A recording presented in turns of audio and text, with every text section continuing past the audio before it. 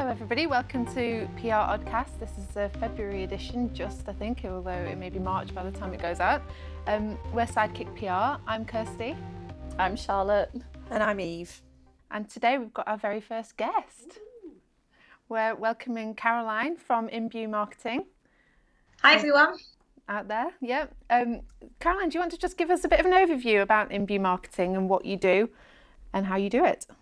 Absolutely, yes I can. So Imbue Marketing is a marketing consultancy that I set up literally 12 months ago actually, so it's relatively new. I've been working in marketing for a lot of years, probably more than I'd like to say, so I set up my consultancy after I had my daughter, in the first 12 months it's been going really well. I've got some extremely exciting clients, so I tend to focus on B2B marketing with most of my clients, and the kinds of things that I tend to be doing are email marketing, helping with websites, so improving SEO, improving customer journey on websites. I also support in terms of things like social media and general marketing strategy. The other arm to the business is marketing training, so I run workshops and training courses. At the moment those tend to focus on the conference and event venues industry, which is really exciting. Great. And so today we're going to look at marketing and PR and how the two work together. This is an area that gets a lot of, debate and discussion over the years. And I think as all three of us working in the PR industry, there's been maybe some misconceptions around how the two work together, what they are. So we thought that was a good topic to look at today, and who better to join us for it but Caroline. So Caroline, as a marketing professional who's worked in the industry for so long, what is your perception of PR? Do you know, it's funny, I feel like it's changed so much. If I think back to when I first started out, I was working very much in the kind of travel and transport industry, and PR and its role in the marketing mix at the time was, I guess it was defined by three areas for me, and you know, this may well have been wrong, but this is what my perception was back then, that it was either about keeping a flow of positive stories out there, so kind of the news side of it, and then there was the kind of flip side of that, which is keeping the bad stuff out, so the kind of crisis side and mitigating negative messages. And as I say, I was in kind of travel and transport, so this was to do with, you know, accidents and things like that, so it was quite a heavy focus of you know, what the PR activity was.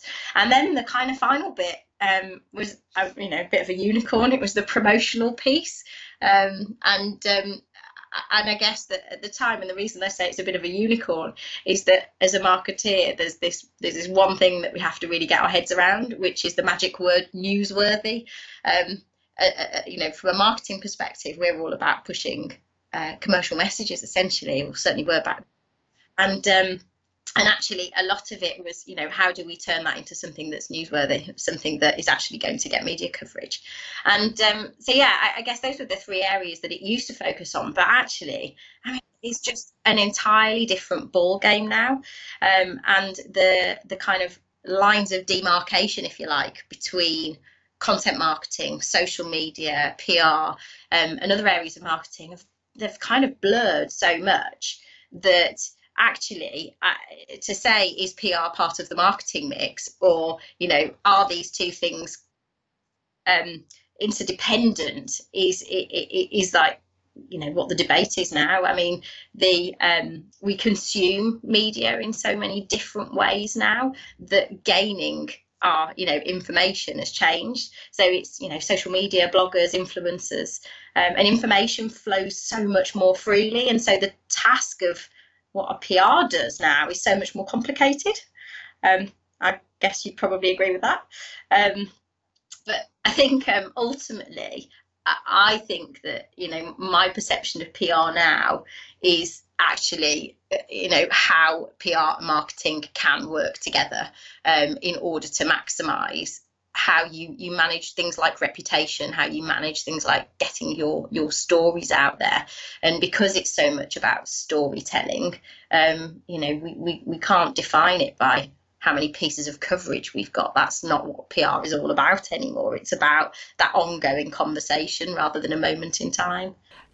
I think you hit on some really good points there, Caroline. I think particularly around the news side of things, and I think not just within our industry in marketing. I think within the wider business world, there's often a kind of a misconception that PR is, the almost advertising, and that where really it all has to have a news value, and that's what it's all built on. Really, would you agree with that? Yeah, definitely. I think the storytelling part that Caroline mentioned there is absolutely essential, but within that it's the subtlety of the storytelling, where I think with the marketing and that kind of hard sell, the commercial aspect is what kind of for me is the main difference between the two.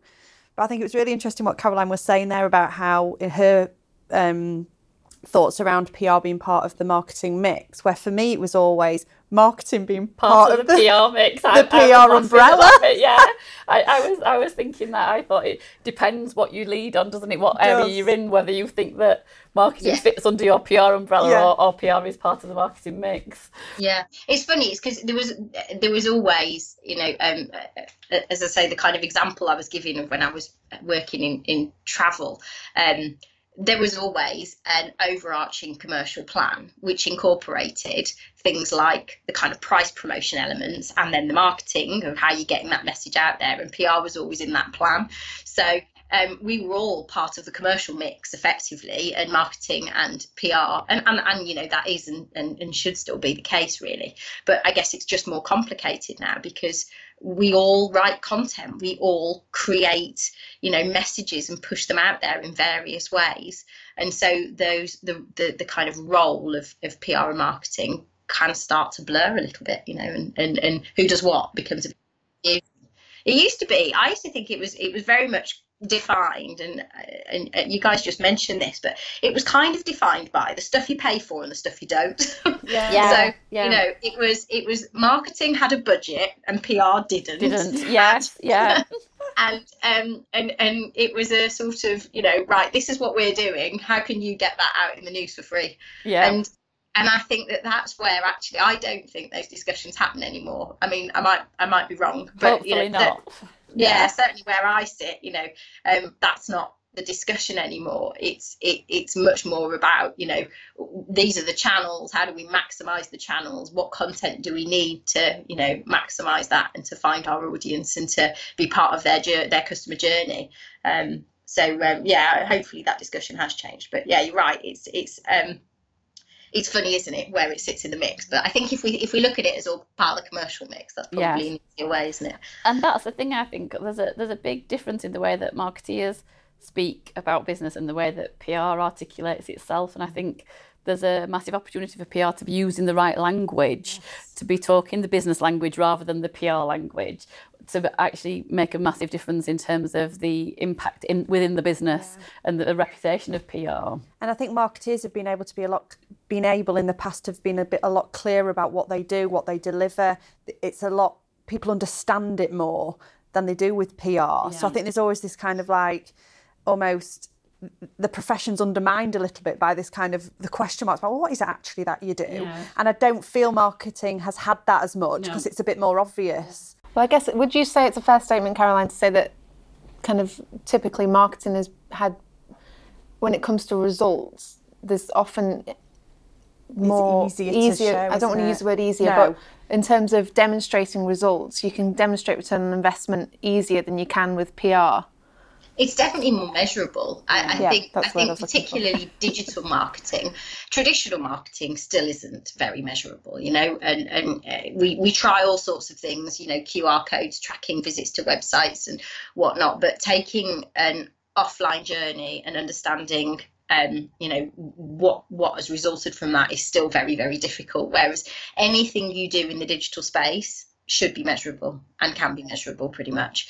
I think in those terms, I mean, gone are the days of equivalent media values and things, aren't they, for PR? So I think it's one of the biggest challenges anyway that we all face in any part of the business where you're spending money, talking about ROI and measuring your results and understanding what that effort that you're putting in is actually returning for you is a big old challenge. But yes, I think generally speaking, digital marketing is very measurable. Yeah, I agree with what you're saying, Caroline. I think that digital's really blurred the divide between marketing and PR. Yeah. It's the area that we both now work in, and it's really blurred those definitions. I've always seen so many PR and marketing director jobs, and in the past I've always said, how can you do that? You're either one or the other. And at a conference about a year ago, I was saying that to somebody who did a PR and marketing job, and she said to me, you need to stop saying that, because we have our foot in kind of both camps, and we do know a lot about what the other industry does, even if we don't realise it. And I think it goes back to that point about mix, about where things sit, doesn't it? Because equally, one of my previous roles was in retail, and I was responsible for bringing together the offline and online areas of the business that had previously sat separately. And so incorporating that, we had all of the advertising, we had PR, and then we had the digital marketing piece. It wasn't necessarily digital retail, so the commerce, but it was the online advertising. And it was probably one of my biggest challenges in my career to date, because people felt really uncomfortable about suddenly that all sitting in one place, because everybody feels very much that their individual roles within that are very, very different, very, very different. But I do think that it's converging so much now. We're all after the same thing. So as a marketer doing content marketing, you're trying to write something that's interesting that somebody else is going to talk about and share. And that is exactly what you guys are doing. So it's almost like, where does this sit now? Yeah. So what would you say are the main challenges that are facing the marketing industry at present? We've touched on a few there, but I think it'd be good if we kind of summarised them. And yeah, we talked about measurement, didn't we? But I think that the biggest challenges currently boil down to understanding customer behaviour. I think that impacts both of our roles. How technology, how social media, this kind of social media bubble that we live in, how that is changing customer behaviour and how we make our decisions. I know that most of my clients are striving for better understanding of that journey, and wanting to know, what can you get from your analytics, what can you learn from how people interact with you in the various spaces, social media, on your website, through your emails, etc. And so I think finding ways of better tracking that behaviour, and not just having lots of data, but being able to pull useful insight from that data and improve, optimise and iterate our strategies based on that, I think is what everybody is currently after. Is that the same for your clients and what you're doing? I think so. I think that's, I suppose, a little bit where I see the differences in what we do between marketing. Because obviously with marketing, your audience is the consumer and the end user. Yeah. Whereas I always think with PR, the responsibility is every stakeholder, isn't it? So while, yes, the clients are very much wanting to understand the consumer and customer behaviour and journey, we've also then, we're looking at internal audiences, we're looking at other stakeholder groups, not just necessarily it's interested parties, isn't it? It's not just necessarily somebody that's going to buy the product or use the service. So it is a part of that. But it's interesting what you said about the data. I think people are getting much smarter at collecting the data, but a lot of organisations have still not got savvy at actually evaluating it and using it and actually changing their behaviour, because you can sometimes look at stats and think, well, clearly that's not worked, or clearly this has worked. But then you don't see that they've changed behaviours on the back of those results. Yeah, and I think sometimes that's just because people don't necessarily know how. I think it can be quite difficult to interpret results, especially because we can look at a set of stats in one way and not necessarily taking a broader context. And so the whole thing's a bit of a minefield, because you need to be able to not look at one thing in isolation and make a decision on it. You need to look at the whole picture. But yeah, I think we're probably all guilty of potentially knowing that might not be working, but not knowing how to go about fixing it. Yeah. And I do see one of the ways my role's changed over the years is becoming that kind of detective. What does this mean? I've just done a lovely project for another client that involved doing an effectiveness review of their marketing, and I did feel like a detective. There were all sorts of things that were being thrown up in the data, that actually at the end of it, we came up with some really solid recommendations that we hope will make a big difference. And it was just about looking at all of these different pieces of data in a sensible way and finding the insight from it.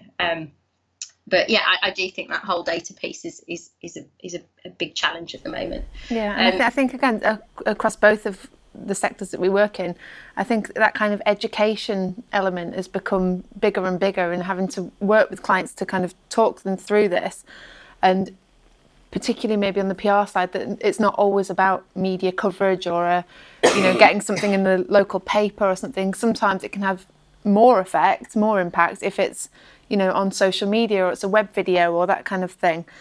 So I think from my perspective anyway, that's been quite a big learning curve to take some clients Well, through. I think it's about the audience, isn't it? And I don't think perhaps everyone had kind of been really appreciated that. There's no point putting something in the local paper if nobody who is involved in your organisation reads the local paper. So it's kind of been trying to almost convince people. I mean, I know that sounds a bit harsh, but to really think about where their audience groups are and the best channels to use to target them. And that kind of comes back to what you were saying about PR and the numerous different audiences involved, not just that end user.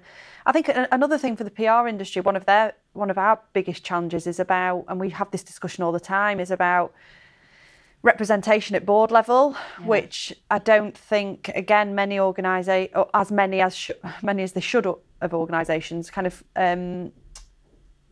have that belief that a PR person should be round that board table. Is that something in marketing that you see, Caroline, or do you think it's... It definitely was. I wouldn't say it is so much now because of the link with e-commerce, the link with the digital side and how measurable that is. It means that marketing isn't necessarily just seen as a cost that you can't measure the return on. There's so much of it now that is measurable that you've got a place around that table because you're bringing in revenue that you can pinpoint as being delivered by that digital marketing activity. I think the harder bit is that there is I guess the word marketing for some still conjures up this idea of advertising and promotion and pushing messages to people. And actually, a much bigger part of what I'm doing is very much softer. It's creating content that is useful to the audience that you're trying to appeal to, but it might not mention your product or service at all. It might be about being positioned as an expert in what it is that you do. It might be about making comment on things that are topical for your audience, and it's just about raising awareness. And that softer stuff, that kind of, you're investing a lot of time in that, but it might not immediately pay back. And that's the piece that that's exactly where the line's blurred, isn't it? Exactly. And I think that's how marketing kind of sums up really how marketing's adapted. Yeah. And perhaps crossed over the line a little bit into PR. But likewise, I think your point about it being the digital area that's really kick-started all that is quite but important. But that softer stuff's the harder stuff to measure, isn't it? Because like you said, the marketing, you can equate it to the direct revenue, can't you? Whereas how do you do that with a positive reputation that you've taken 3 years to build up? It's so difficult. Yeah. But I guess this is where the collaboration then comes in, and PR and marketing working alongside each other to share results, work from the same strategy, all, as you said earlier, all going for the same end goal, really. Absolutely, yeah. And it is that kind of having an eye on what that commercial goal is, because I think that more and more now I don't see commercial goals in people's plans as purely being the numbers. I think that commercially people want to make sure that they are a well-known, well-respected, strong reputation business / brand, and I do think that's starting to appear in people's thinking more, which is helpful, but it still doesn't mean that it's easy to measure. Yeah. So how do you think that PR and marketing teams can perhaps work a bit better together then to benefit their clients? I know we've worked with you for a number of years and I think it works well. Yes, I agree. Are there any ways that you would suggest that perhaps any PR people out there, marketing people listening, could work together to get better results? I guess without wanting to, sound flippant, I think there needs to be no land grab, This is mine, that's yours. You go and do your thing, I'll do my thing. I think we need to kind of ban silos in that respect. Social media, content and PR in terms of the media and coverage side, it's so very tightly knit now that the thing that I think works really well, Kirsty, when you and I sit down and talk, I always feel like I maybe come to it with a bit of an objective or an idea of what it is that I want to achieve, and then I need your brain to turn that into something that's actually going to be interesting and generate some buzz. I think that I have my brain works in the kind of commercial marketing message sense, and then your brain works very differently, and so you take whatever it is that I'm articulating and turn that into something that is going to be more interesting in terms of being picked up by media or getting some buzz in social.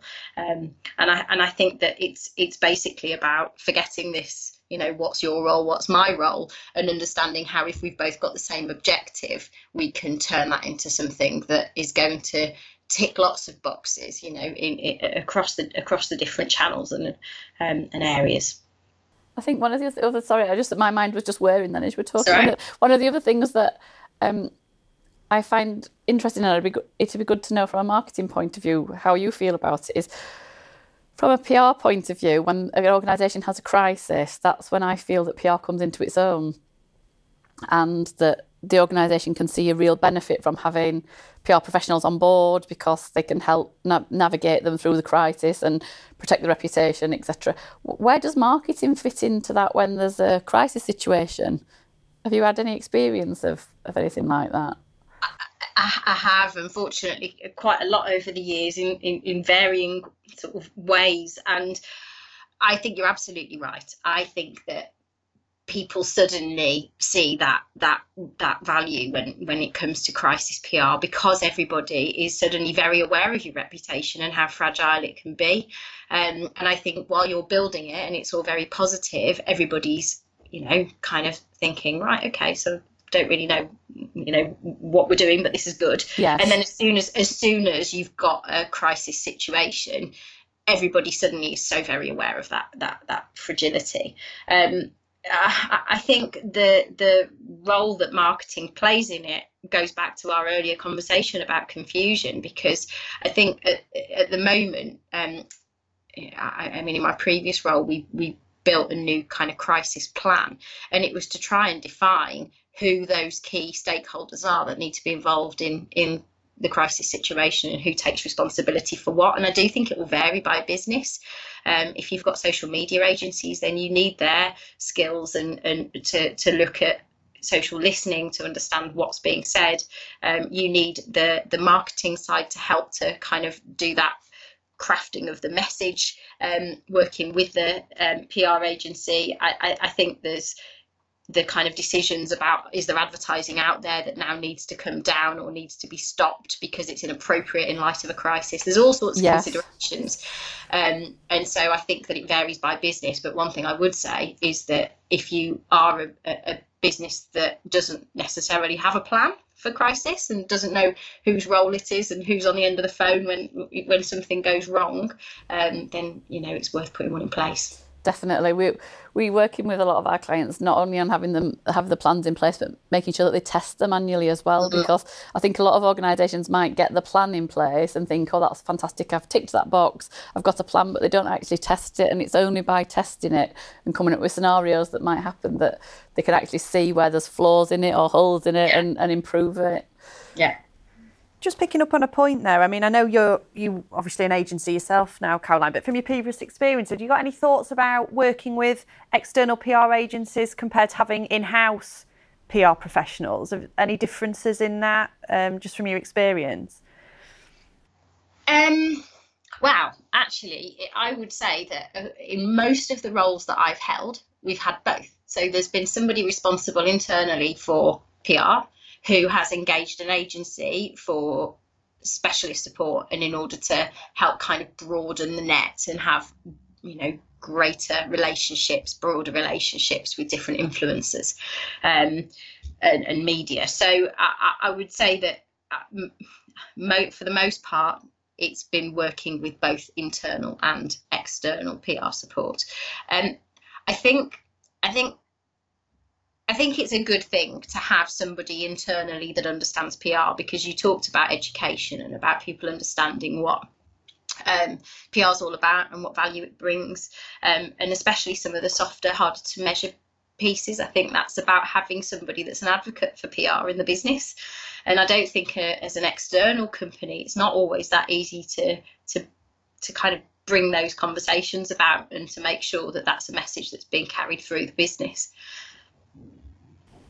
Yeah, I think I agree with that. It's always good to have somebody kind of fighting your corner as an agency within the business. It was interesting when you were speaking to someone yesterday, weren't you? They were saying that their role, it takes on a PR comms role as part of their kind of day-to-day work. So it still happens where there isn't that. In reasonably big organisations, they don't have the dedicated person to fight that corner. It's kind of fitted into the job. I was just quite surprised, but I know as well. It does happen. It does, and you used to find it in the NHS.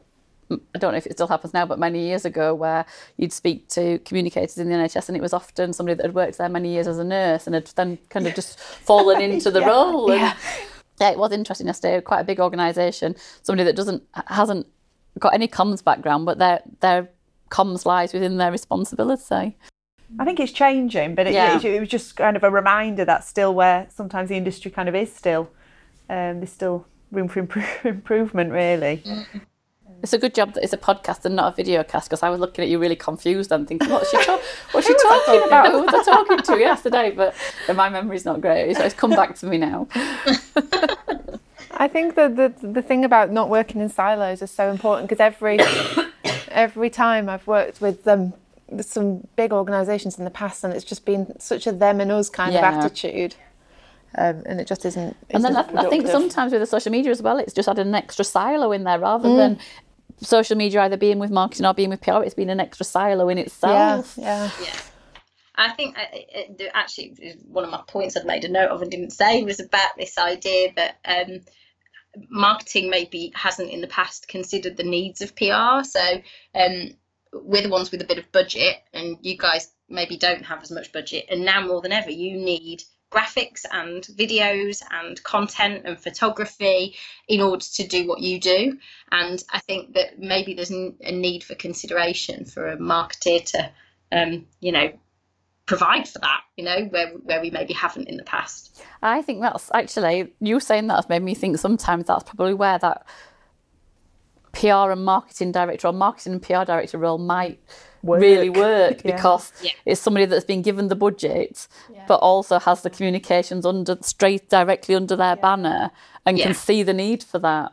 Because I really did get told off by this lady. She's the president of the CIPR at the minute, Emma Leach, and I'd said, I never get it. I don't understand why they shoehorn the two posts together. You're either one or the other. And she was like, you really need to stop saying that, because you could go and do that. You could go and do a marketing and PR director's role, because you just might be stronger on one than the other, but you do actually understand the needs. But again, that just proves we're all on a learning curve. There aren't any clear answers. We're not going to come away from this and say this is definitely what you do, what we do. It is just trying to work together better and opening our minds.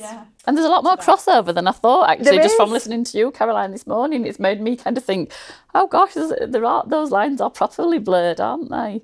They really are. Well, I think that's been really interesting. I think it's raised some really, really good points. I think it'd be nice if we maybe did a blog piece as well to accompany it for the website, so look out for that. And thank you for your time, Caroline. Thank you very much for inviting me. Thank you for being our first guest. Yes, thank you. How exciting. Thanks very much, guys. Thanks. Bye. Bye.